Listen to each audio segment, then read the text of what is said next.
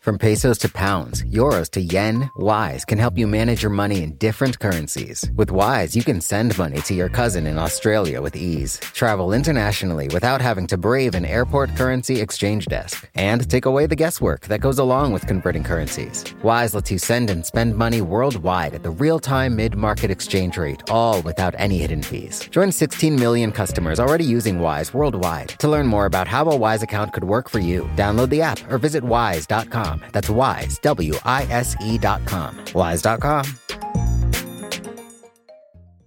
Hi, I'm Johanna Ferreira, Content Director at Pop Sugar Juntos. Juntos is all about celebrating Latina culture, pride, our many intersectional identities, and joy.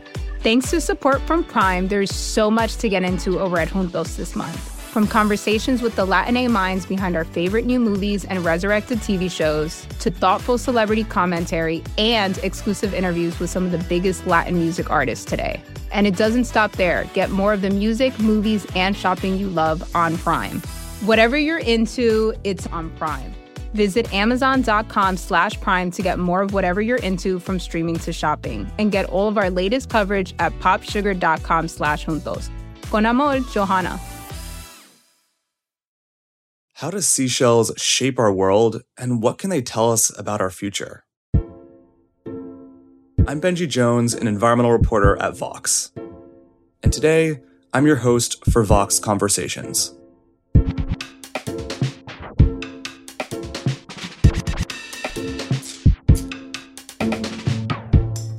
Think back to the last time you saw a seashell.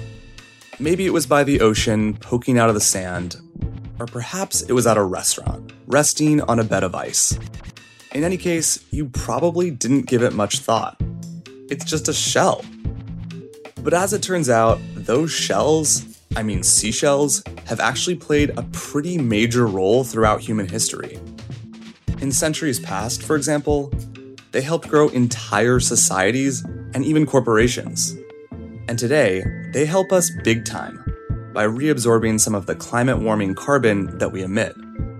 And that's to say nothing of the creatures who make them, which are fascinating in their own right and have some truly bizarre lifestyles. My point is, seashells are a lot more than just spectacles or vehicles for food. And if there's one person who can convince you of that, it's our guest, Cynthia Barnett. Barnett is an environmental journalist and the author of a new book called The Sound of the Sea. It's a dive into the history and science of seashells, which, as the book lays out, have shaped human society in some pretty surprising ways. I walked away from it with a new longing for the ocean and a much better understanding of what's now at risk. Cynthia, welcome to the show. Hi, Benji. Thank you so much for having me on. My pleasure. So I want to get a big and broad question out of the way, which is just, where do seashells actually come from? Seashells are made by the wondrous creatures that live inside of them, the marine mollusks, and these are invertebrates that live in the ocean. There are about 50,000 of them known, but scientists suspect that that's only about a third of those knowable. So another wondrous thing about seashells and the marine animals that make them is that we don't even know all of the ones that are out there. Wow. And yeah, I think something that struck me in the book is that mollusks are the second largest animal group in the world. Is that right? They are. They're the second largest group of animals behind the arthropods that include the insects.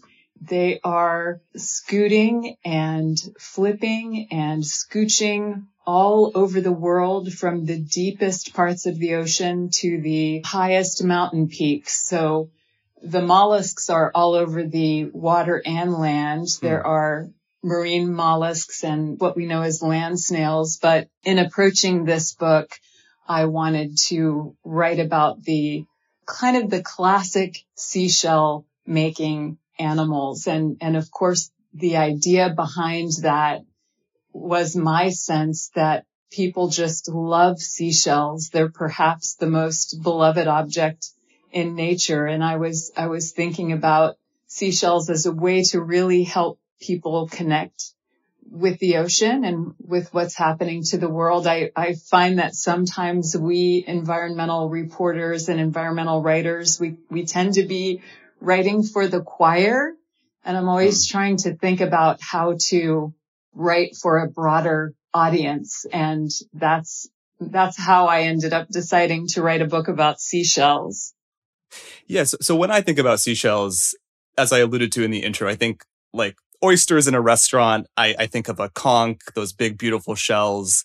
How varied are seashells out there? You mentioned that they're the shells that mollusks make, but how varied are there? What are some of the cool examples of shells? So that's a great question. I do think people often think of shellfish, right? Like oysters and clams and scallops. Right. And there are entire books that have been written just about oysters. Or a friend of mine actually wrote an entire book about razor clams. So there have been a lot of books written about shellfish and individual shellfish.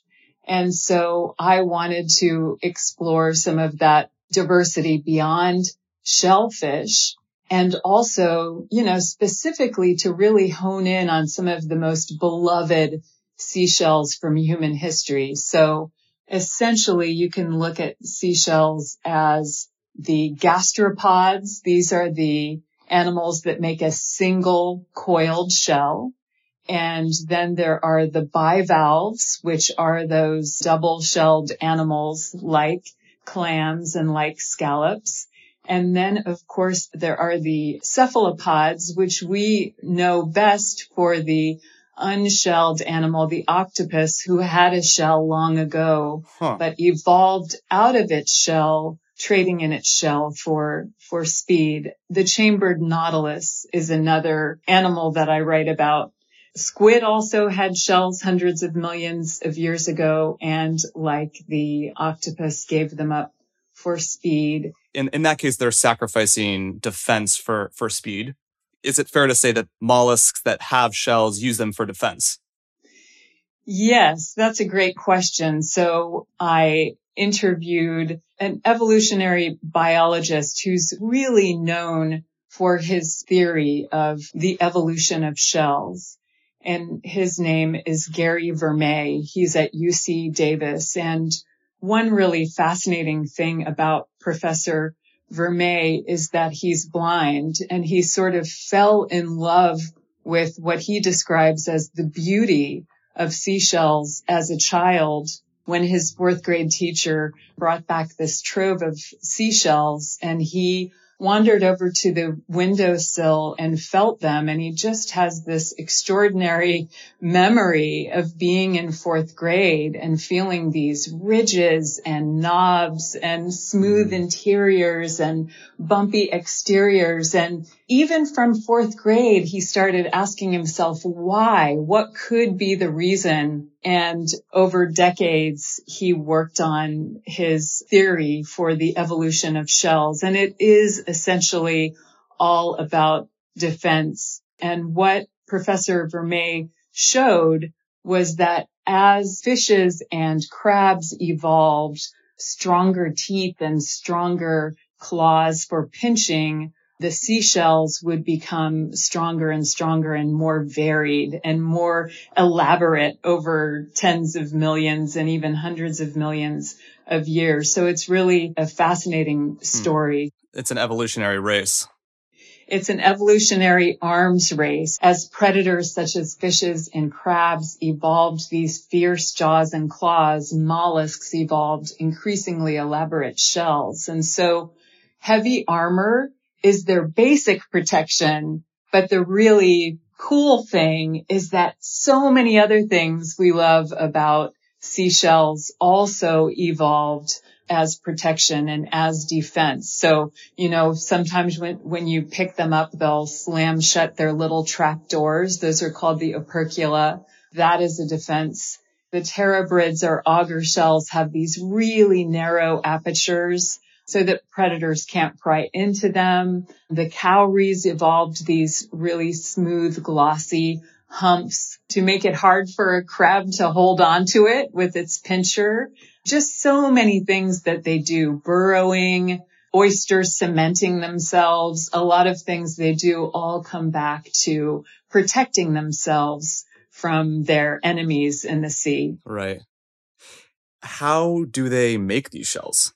Is it straightforward or is it very complicated? Yeah, it is complicated, but I'm going to try to explain it in a straightforward way. Okay. And that is the process of biomineralization. They essentially take proteins and chemicals from the seawater around them and use that material to build their shells. So the primary element in seashells is calcium carbonate, and the animals take that from the sea around them and build their shells slowly as they grow. So they're basically secreting the shell at the edges. And they do that over most of their lives. Although kind of like humans, they grow faster at different times of their life. Kind of like us, they grow really fast while they're teenagers and they grow a little bit slower later. But they're essentially, they're essentially adding to that shell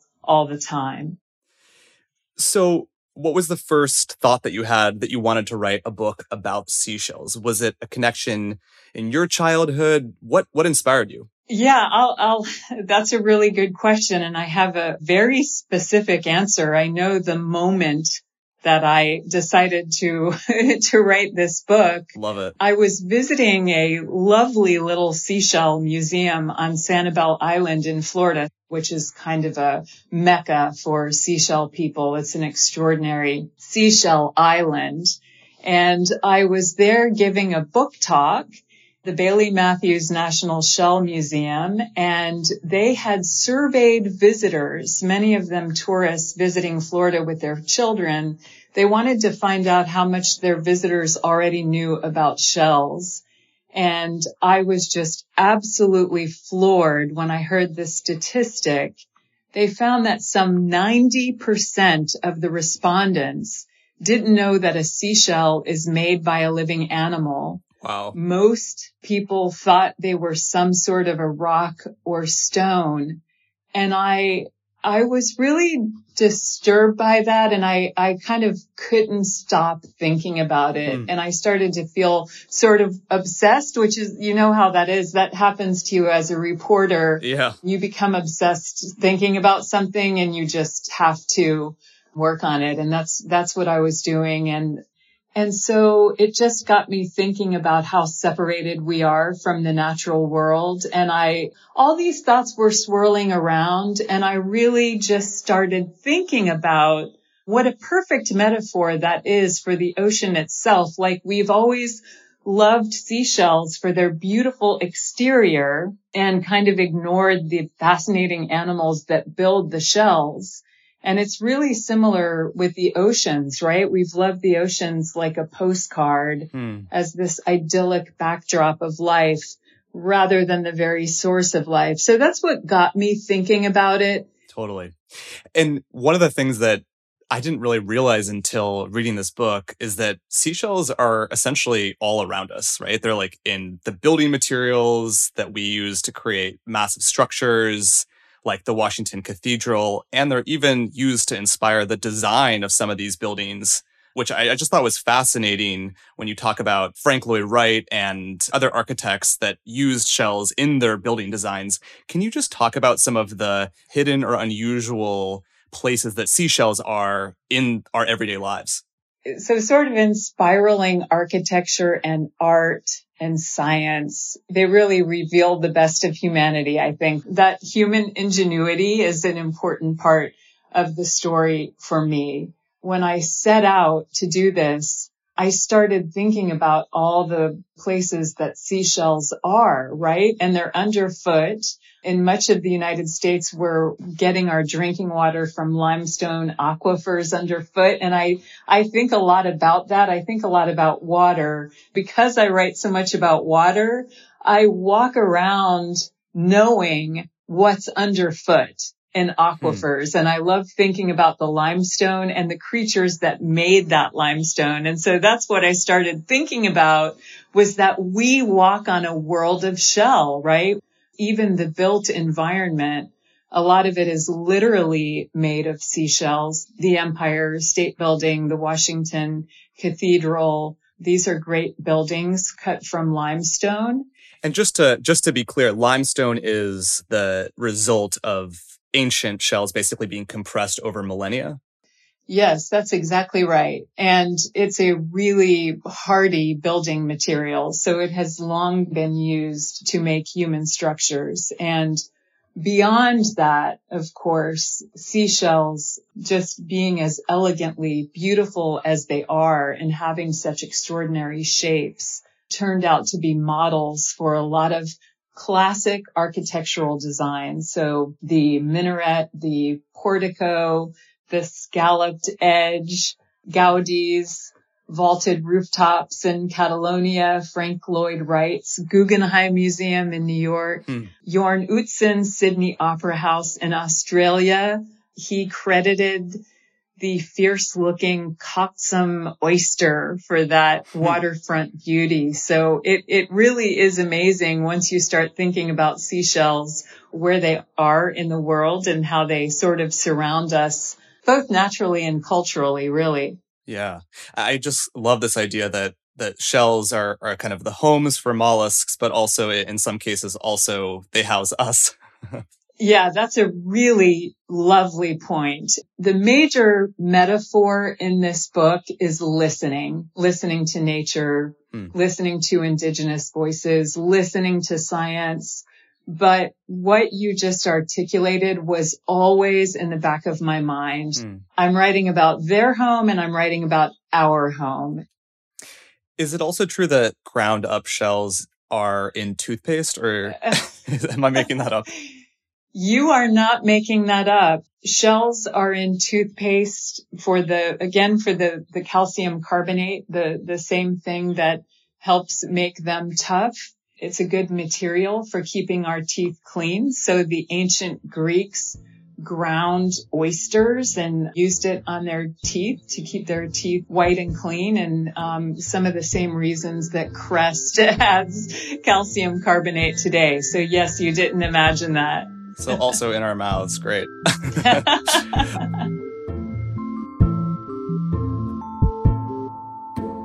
Let's take a quick break. But when we're back, in her book, Cynthia Barnett explores some fascinating connections between seashells and commerce, including how seashells used to be used as money for much, much longer than you might think. That's after the break.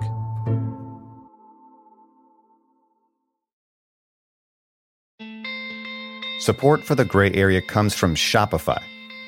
Imagine an action movie where the hero has to sell 1,000 Barbra Streisand t-shirts in 72 hours to save a major American city. Save the city from what, exactly? That's for audiences to decide. But how would they do it? They'd use Shopify. Shopify is the global commerce platform flexible enough to help your business sell at every stage of growth. Whether you're the main character in a tentpole action movie or the real-life CEO of a multinational company. No matter what you're making, Shopify can help you sell it. From their all-in-one e-commerce platform to their in-person point-of-sale system, Shopify offers the flexibility to support your operation. They also offer something called Shopify Magic, an AI-powered helper created to help you stress less and sell more. Try it for yourself. You can sign up for a $1 per month trial period at shopify.com/Vox. You can go to shopify.com/Vox now to grow your business, no matter what stage you're in. Shopify.com/Vox. Wise is the app that makes using different currencies easy. Need to send dollars to your cousin in Bali fast? Getting paid in another currency and don't want to lose out because of inflated exchange rates? Want travel money without having to slog through the currency exchange kiosk? Then Wise might just be your answer. From pesos to pounds, euros to yen, Wise takes the guesswork out of converting currencies. You can send and spend money worldwide at the real-time mid-market exchange rate with no markups and no hidden fees. In 2023, people sent over $100 billion worldwide with Wise. What's more, over half of those transfers got to their destination in less time than it takes to listen to this ad. Whether you're traveling, sending money abroad, or doing business, let Wise help you manage your money in different currencies with ease. Join 16 million customers already using Wise worldwide. To learn more about how a Wise account could work for you, download the app or visit wise.com. That's Wise, WISE.com. Wise.com.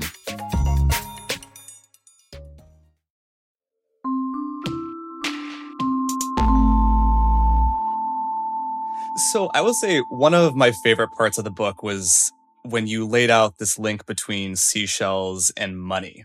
As you write in the book, a small seashell called the cowrie was used as a form of currency for a long time. When was that and where was this common? Yeah, so the first worldwide currency was not crypto. It was a gleaming white seashell called the money cowrie. And this is just a lovely, lovely little animal. It's a reef-dwelling algae eater in the genus Cypria. So these little shells were harvested en masse in the Maldives for 1,000 years. Wow. And they were used as money around the world. They were used as money all over China.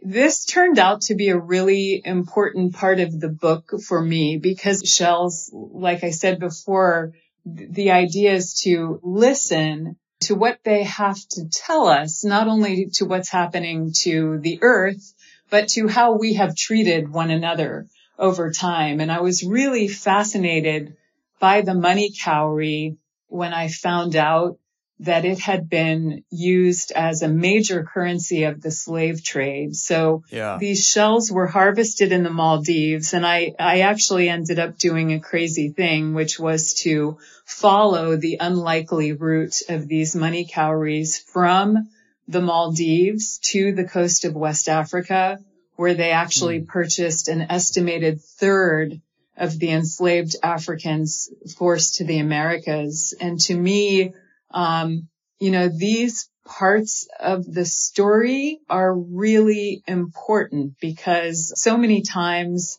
in science and even in the work we do in environmental journalism, for too often it was all about the animals or the environment or what's happening to the planet without enough understanding of what happened to people and putting people at the center of that story. So this was an effort to do that.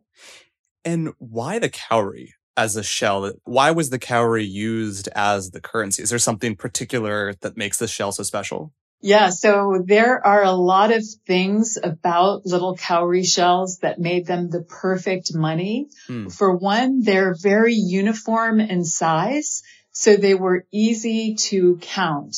They also packed up really well into ship ballast. There's something you could put into a pocket or a purse and easily use like coin. They're really irresistible to hold. Like I have some here on my desk because it feels so nice just to hold them and kind of rub on them. Can you clink them together? I just want to hear what they sound like.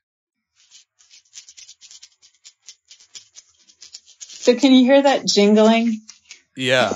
What do they feel like and look like? They are really small. They could fit on the tip of your pointer finger there at the first digit. Oh, wow. They have a wonderful little slit at the bottom and they're sort of toothy. And on top, they're really, really smooth and polished like porcelain. And they're just, they're just like totally satisfying to hold. In fact, as I jingled them in my hand just now, it made me think of dice, and that made me remember they sound kind of like dice when they're clacking together, and they have that nice smooth feel of dice, and they have been used in games for time immemorial. So what I love about these shells, these shells as currency, they were not only the first valuable object ever traded, but you also wrote that they were used as a currency longer than any other single coin or paper money in history. That is wild. It is so wild. And I always have a little laugh when I hear the crypto people talking about cryptocurrency as the first true global currency, because cowries traded around the world in many places for more than 1,000 years. They were definitely the first global money. The other interesting thing about them is that they became more than money. They became really revered. They were revered before. That's part of how they began trading, because people valued them for other things. They valued them as talismans and as charms to bring good health or to bring fertility. There are all kinds of cowries found in Egyptian graves and other kinds of graves in different parts of the world. So they were really revered before. Perhaps they were cynically picked up as money by traders who saw that they were of value to various indigenous people. And do we have a good sense of the point in time when they became money? So there's a wonderful global historian named Bin Yang who has written an entire history of money cowries as currency. And it's really fascinating. And he found that Maldivian cowries were spending like coin in India as early as the 4th century. So it started out as a small thing for small purchases, and then it just kind of took off over time. So starting in the 4th century in India, then they moved west to the Persian Gulf and the Red Sea. They actually spread to mainland Southeast Asia. They took off and they ended up being a major currency again for about 1,000 years. I just wanted to return briefly to this kind of darker history that you lay out. As you write in the book, the money cowrie purchased an estimated third of the enslaved people forced to the Americas. What was happening there at the time, and were cowries themselves significant as a currency that facilitated such a large part of the slave trade? It's a really interesting question because the timing of cowries coming into West Africa is not entirely clear. There were cowries native to Africa, but they weren't money cowries. So one interesting thing is that the farther away something is from where it comes from and where it's abundant, the more valuable it becomes. So there's been some really fascinating archaeology into cowries in Africa. And before the infusion of cowrie money into West Africa, the Yoruba people, for example, had this incredible glass-making technology and manufacturing economy around glass beads. They were a form of trade.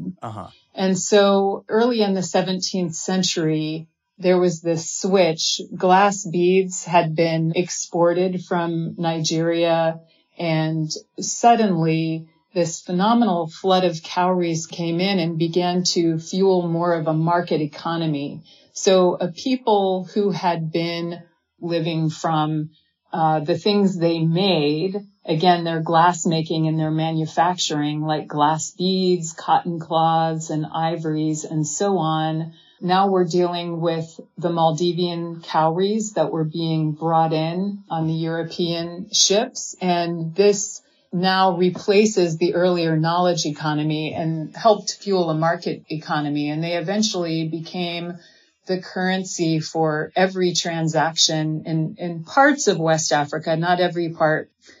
The interesting thing about that is that European traders generally would not accept cowries for payment themselves. So that's when there was sort of this devastating collapse of the economy in West Africa. And that's sort of a more complicated story that I got into in the book, but it's a really fascinating story.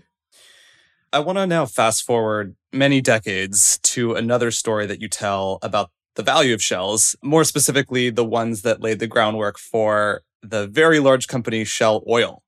Obviously, it is one of the world's largest oil companies, and its logo is, of course, a shell.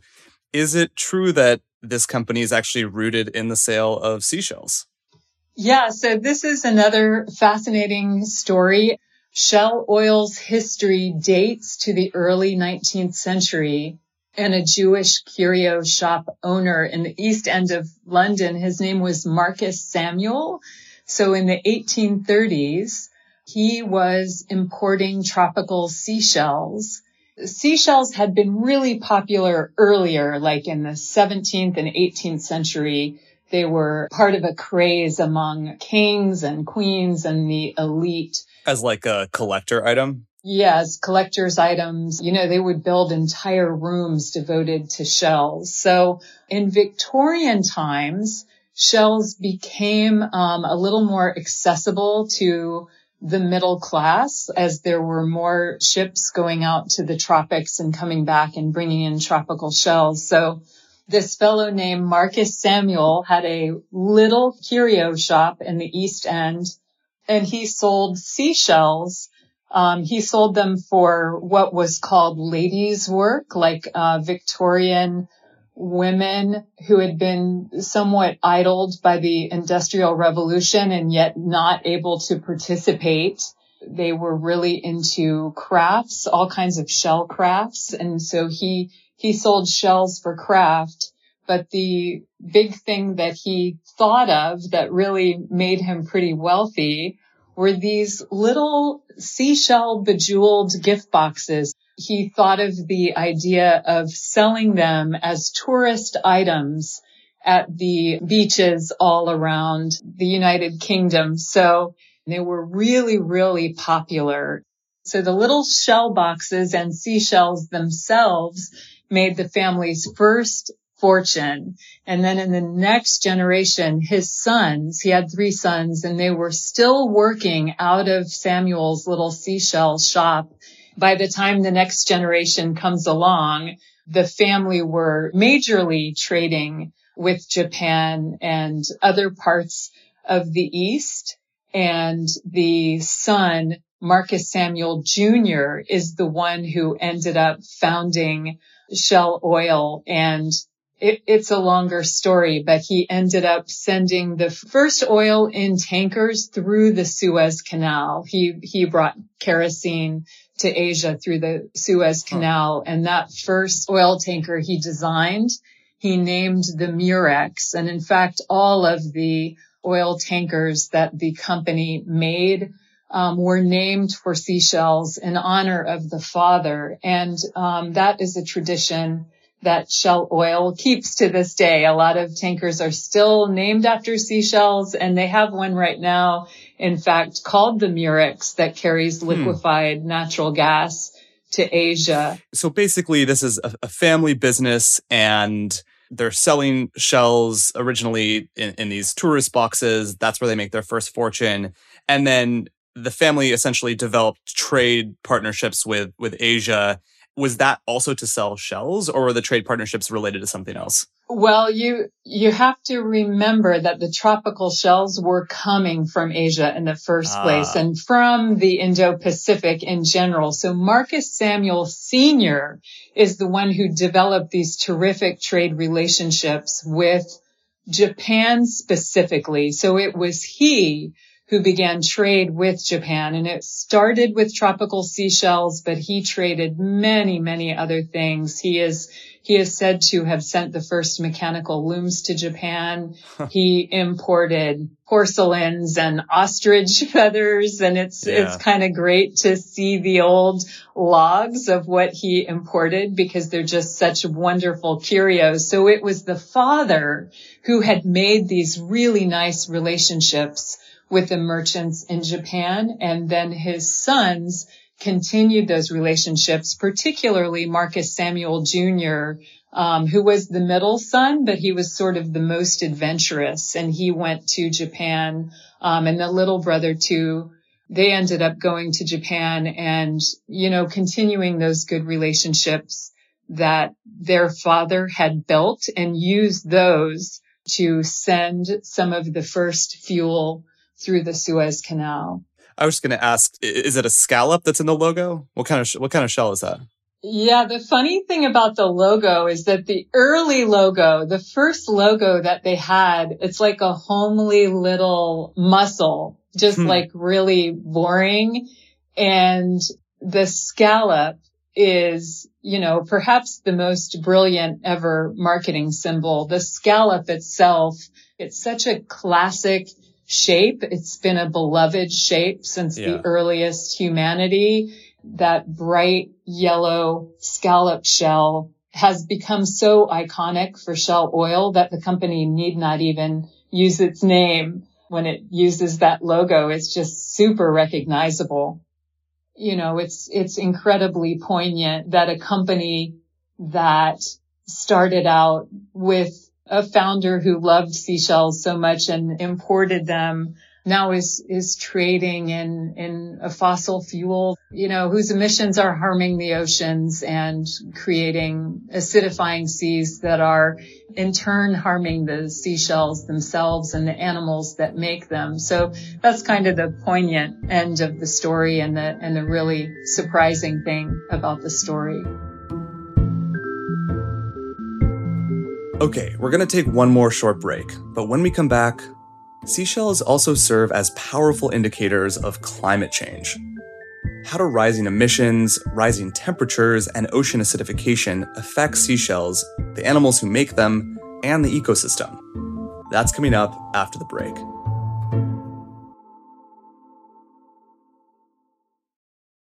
Support for this podcast comes from Constant Contact.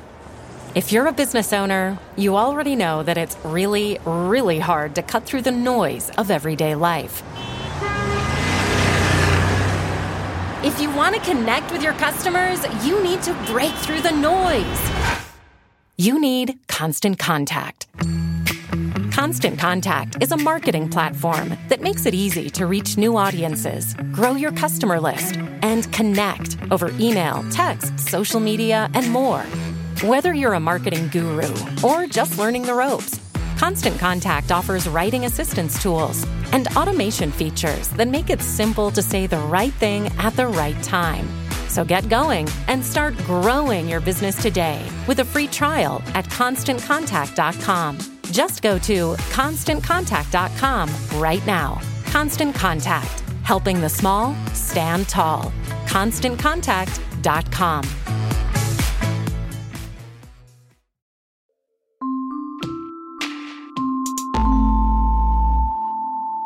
So basically, the increase in CO2 emissions from burning things like fossil fuels produced from companies like Shell are not only warming the oceans, but increasing the level of acidity inside of them, which can make it more difficult for some shell-building organisms to actually build their shells or maintain their shells. How does that work? So the carbon dioxide we send into the atmosphere by burning fossil fuels has turned seawater about 30% more acidic than it was at the start of the industrial era. So that chemical change in the ocean has begun to limit the carbonate that mollusks use to make their shells. And acidic waters can also bore into some shells, pitting them or eroding them. So that's half of it.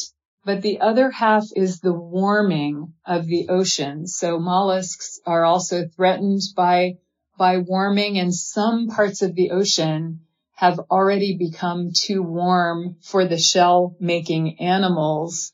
And a recent survey of mollusks that were once common in the Mediterranean Sea has started to find that the warmest parts of that sea have become too warm for the murexes themselves. So the murex were one of the most common animals in the Mediterranean Sea. They were the animals that the Phoenicians used to make the purple dye, to make royal purple. There are parts of the Mediterranean now that have become too warm for the murexes themselves. And that too is ironic, given the name of the very first Shell oil tanker to go through the Suez Canal. Right. That is a wild connection. So basically, there's like this double punch, essentially, to some of these mollusks where you have both rising acidity in the oceans due to the release of carbon dioxide and also the heating of oceans, also tied to the release of carbon dioxide. I mean, it's a very vivid image to imagine a shell starting to essentially disintegrate in a more acidic water, which it sounds like it's happening to some small degree, or could happen to some small degree. Yeah, so this research is more than a decade old. The scientist's name is Nina Bednarik, and I heard her talk about these tiny little shelled animals known as pteropods. They're called pteropods or sea butterflies. And her research was showing very early on how the acidifying waters were starting to actually disintegrate pteropod shells or make them thinner and flimsier. And that research has continued. And now scientists all over the world see those kinds of impacts in pteropod shells. So I wanted to ask about one other dimension of this oil story, and I could be totally wrong here, but ancient shell-building organisms that have been compressed over millennia, are they what created oil reservoirs? So is there like even another side of the story? It is another side of the story. I mean, it is definitely all connected in this really profound way, except that it's not just marine mollusks, right? It's all marine organisms that ever lived.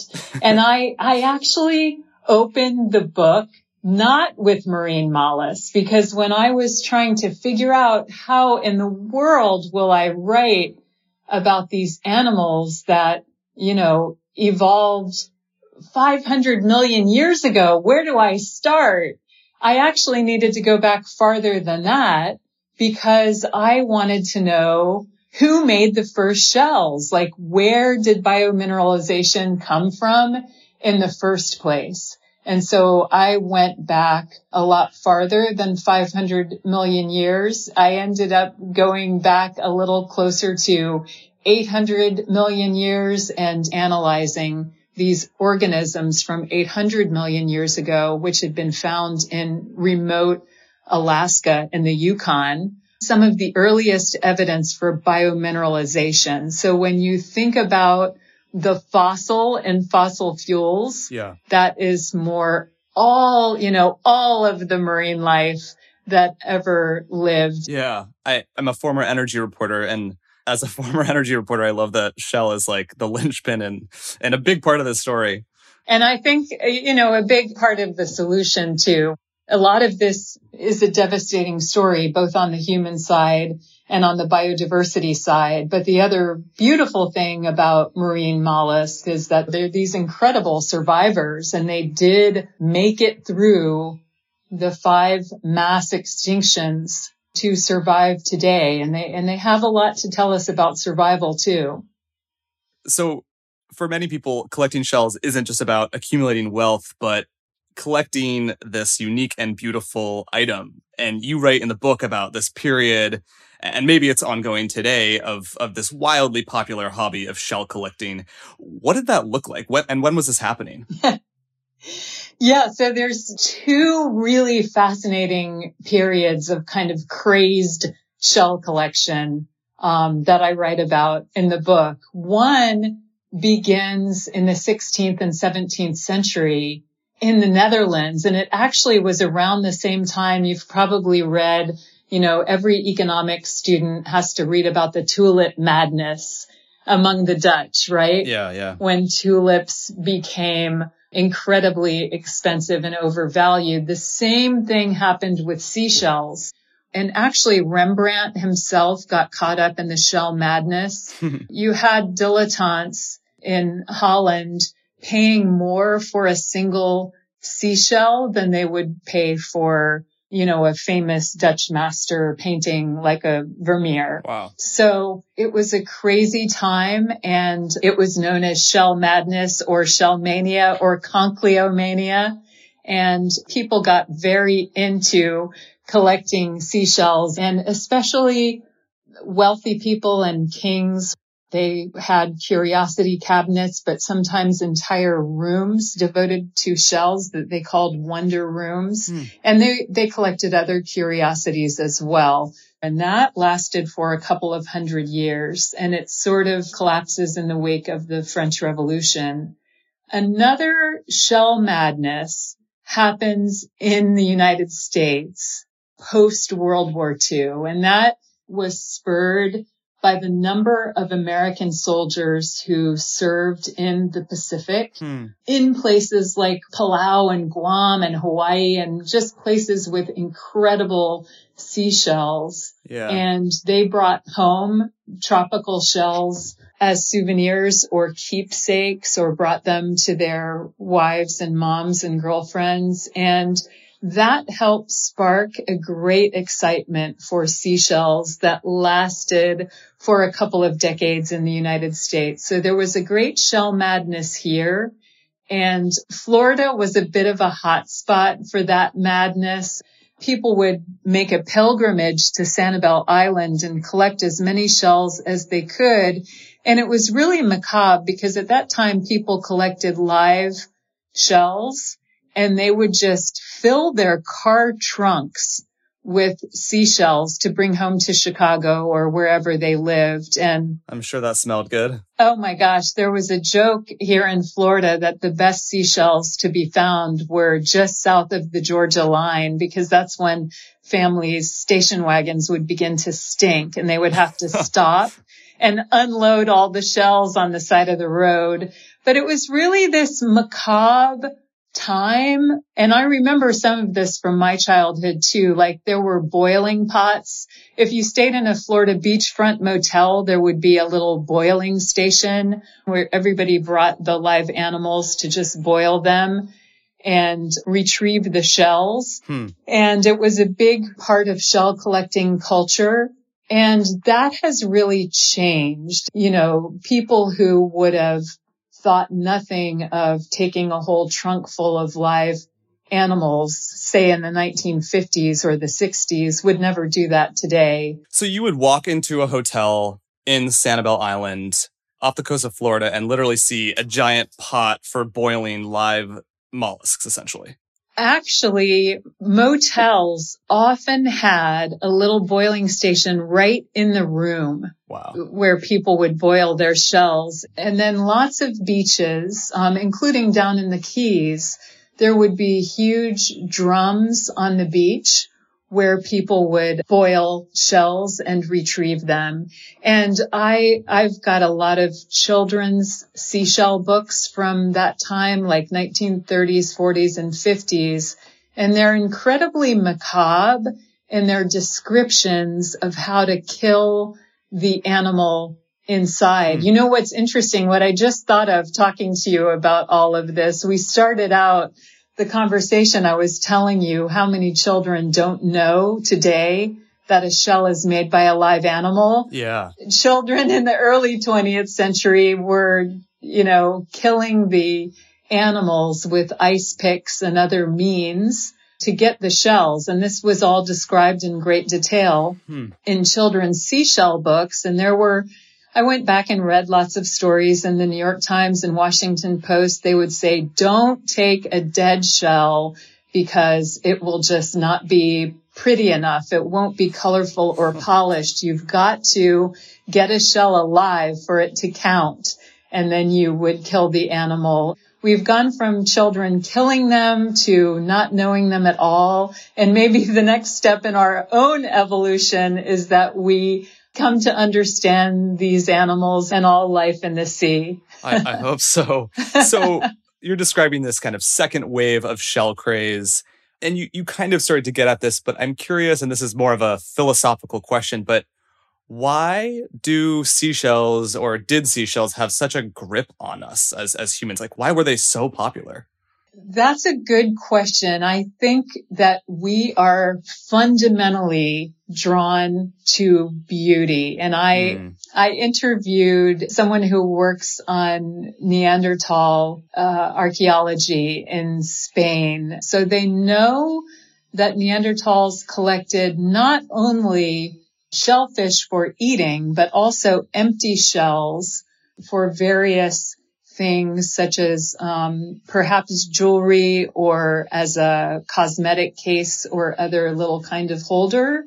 They know from some of the shell stashes or caches that have been found that they were very precise in how they collected the shells, like collecting shells with a little hole in the top or with some kind of uniformity or beauty. This is something that really makes us human and binds us, I think, is this fundamental affinity we have for beauty and for certain shapes and spirals, like a logarithmic spiral. There's something really mesmerizing about looking at the top, like of a lightning whelk, or certain kinds of conchs that just have this wonderful mesmerizing spiral. And it's something that was true 100,000 years ago, and it's true today. Yeah, and I wanted to ask, because most people who eat seafood, shellfish, find it very difficult to figure out like what is good, what is bad. There's so much information out there. You just wrote a book on this. You mentioned potentially favoring things grown in aquaculture. What is your advice for like the average shellfish eater that wants to be sustainable in their eating habits?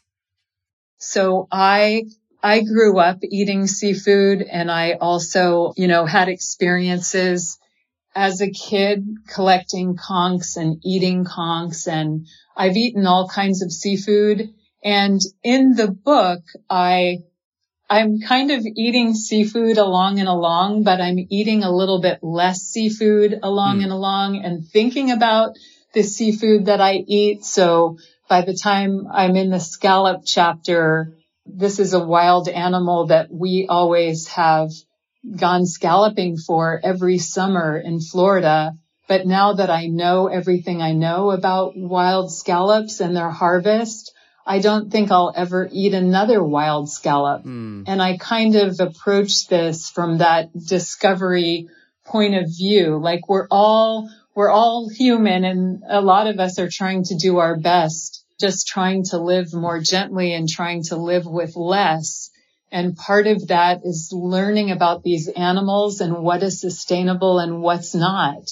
So by the end of the book, I can really feel pretty comfortable eating aquacultured clams and some other aquacultured shellfish that I learned about along the way. And there are other wild mollusks that I ate in the past that I would not eat anymore. So that's really part of this, is helping people understand how we can make these changes that we need to make to save species and ourselves. We're all in this together, and we can do this. Yeah. So, the nice thing about shellfish aquaculture is that it doesn't pollute like many kinds of fish aquaculture and shrimp aquaculture. Shellfish, so some scientists call them the liver of our rivers, right? Because they really keep water clean. They're constantly filtering. And so they help keep water clean.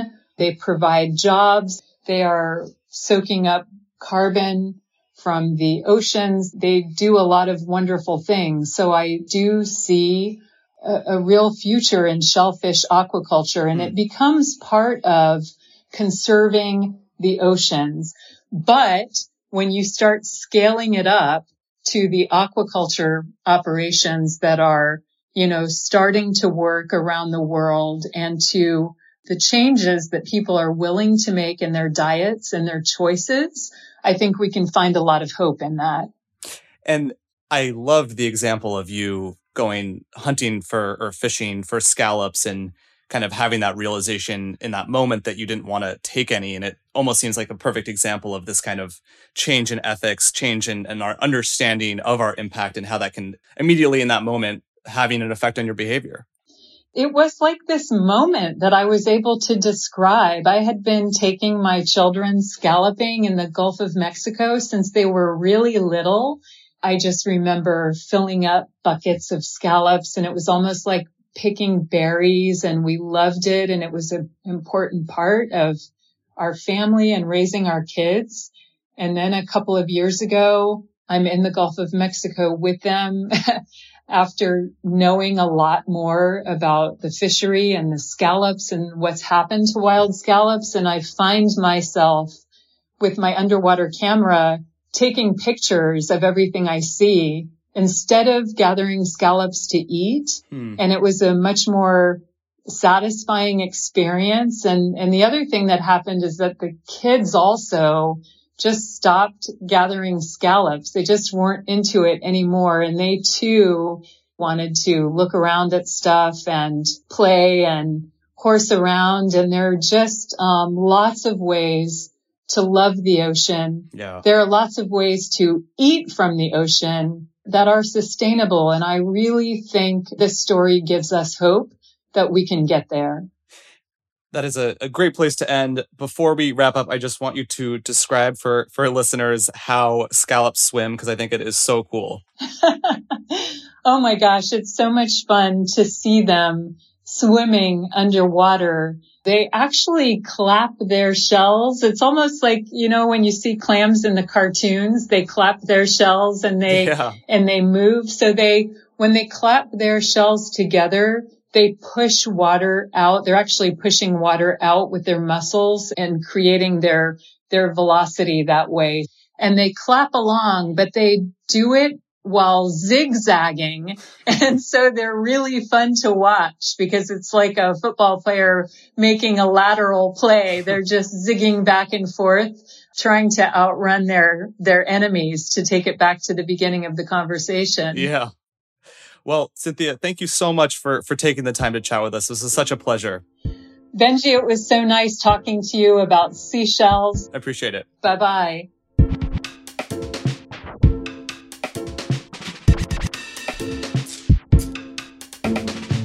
Vox Conversations is produced by Eric Janikis. Our editor is Amy Drozdowska. Our theme music was dreamed up by the mysterious Breakmaster Cylinder. And Liz Kelly Nelson is the VP of Audio at Vox. I did collect 3 live clams last year, which I loved. Oh, it's absolutely wonderful. I love clams too, and the fact that they bury themselves. Yeah, so cool. Keep enjoying those clams. If you like the show, let us know. Room for improvement? We want to hear that too. We're curious to know what you think, what you want more of, and what we could improve. And if you have ideas for future guests or topics, send us your thoughts at voxconversations@vox.com. And hey, if you did like this episode, share it with your friends, rate and review it, and come back on Monday for a brand new episode.